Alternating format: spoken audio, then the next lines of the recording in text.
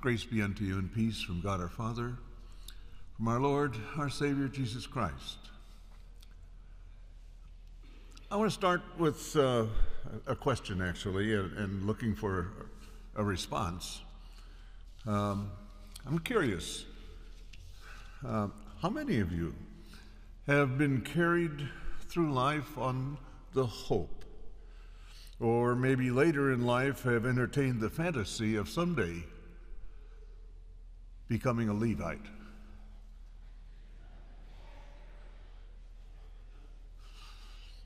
Well, I guess being a Levite has lost a little bit of its luster given the Good Samaritan story. I'll have to admit that not until working on this morning's homily, however, did such a thought even or ever occur to me. But think of it. Here you're serving in the place the Lord your God has chosen as a dwelling place for his name. There's naught to gainsay about that.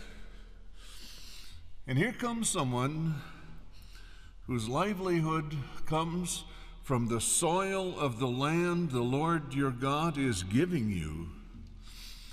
And he's bringing the first fruits of his hard-earned produce, and he offers them and breaks into a recital of who he is because of who his ancestor was, and who he is because Yahweh heard and responded and delivered his ancestors from torment and slavery in Egypt.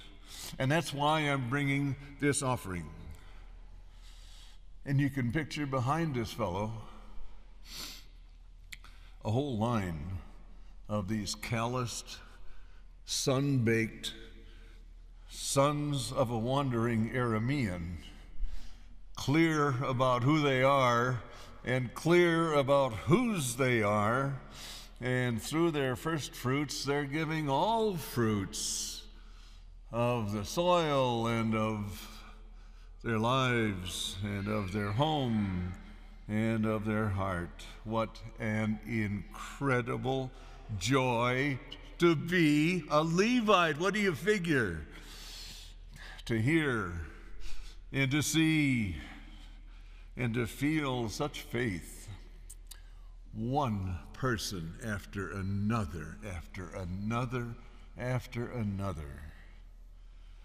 Even more, what a joy to be a son or daughter of a wandering Aramean. What do you figure?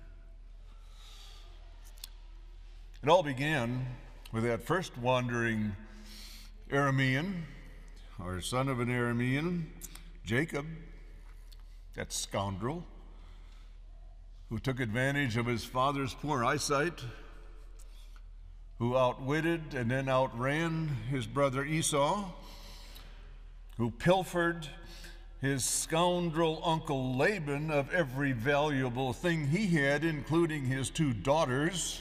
Of course he was wandering. He was on the run. He was on the lam.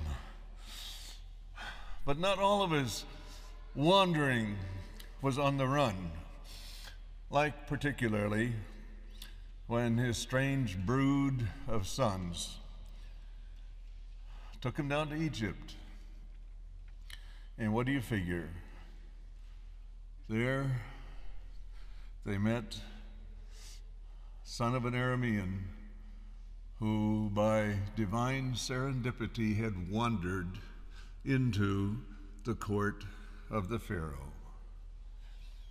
That whole history of intergenerational wandering reads like a disjointed and somewhat strange, vulnerable, uncertain story.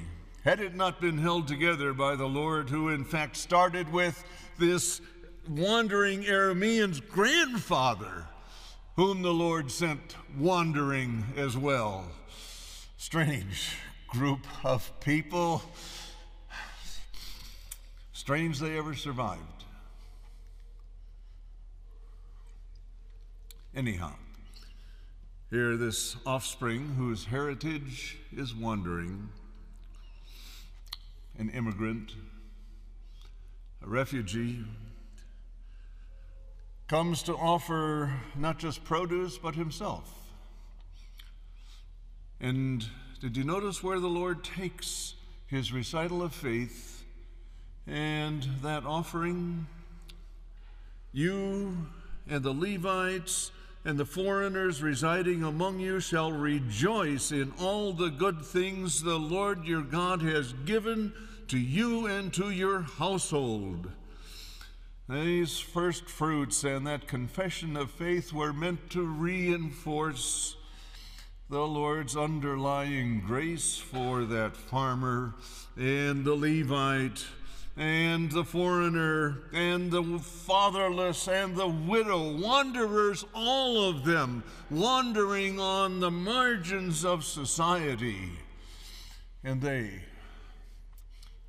farmer, Levite, alien, widow, orphan, all receive the Lord's grace and grow in the Lord's grace and live rejoicing, Lord's choice of words, rejoicing in that grace.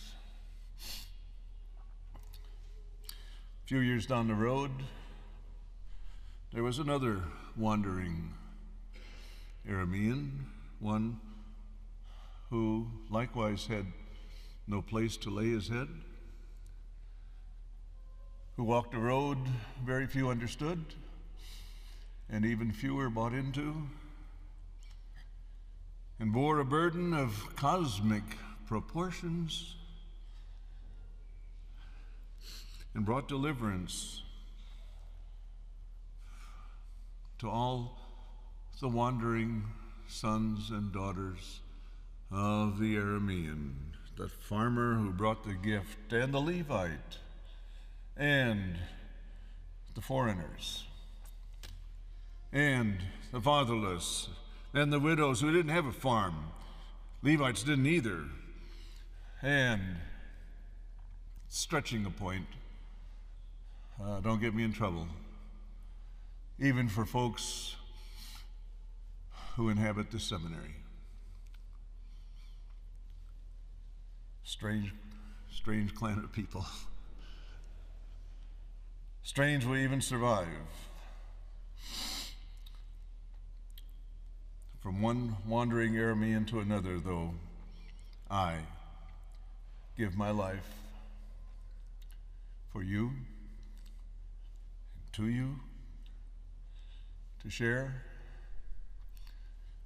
with farmers, with Levites, all around, and foreigners and widows and orphans and everybody else who wanders in this world. Now, I know we probably haven't brought along to chapel this morning our first fruits of anything, like assignments or term papers or projects. Wouldn't that be a treat? Offer them to the Lord instead of teachers who you hope don't fall asleep while they're reading them.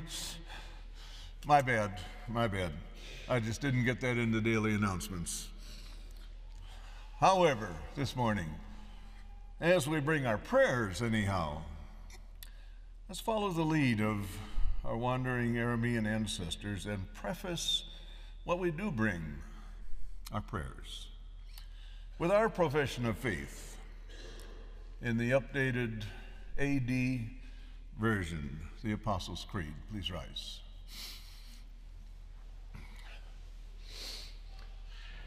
I believe in God the Father Almighty, maker of heaven and earth, and in Jesus Christ, his only Son, our Lord, who was conceived by the Holy Spirit, born of the Virgin Mary, suffered under Pontius Pilate, was crucified, died, and was buried.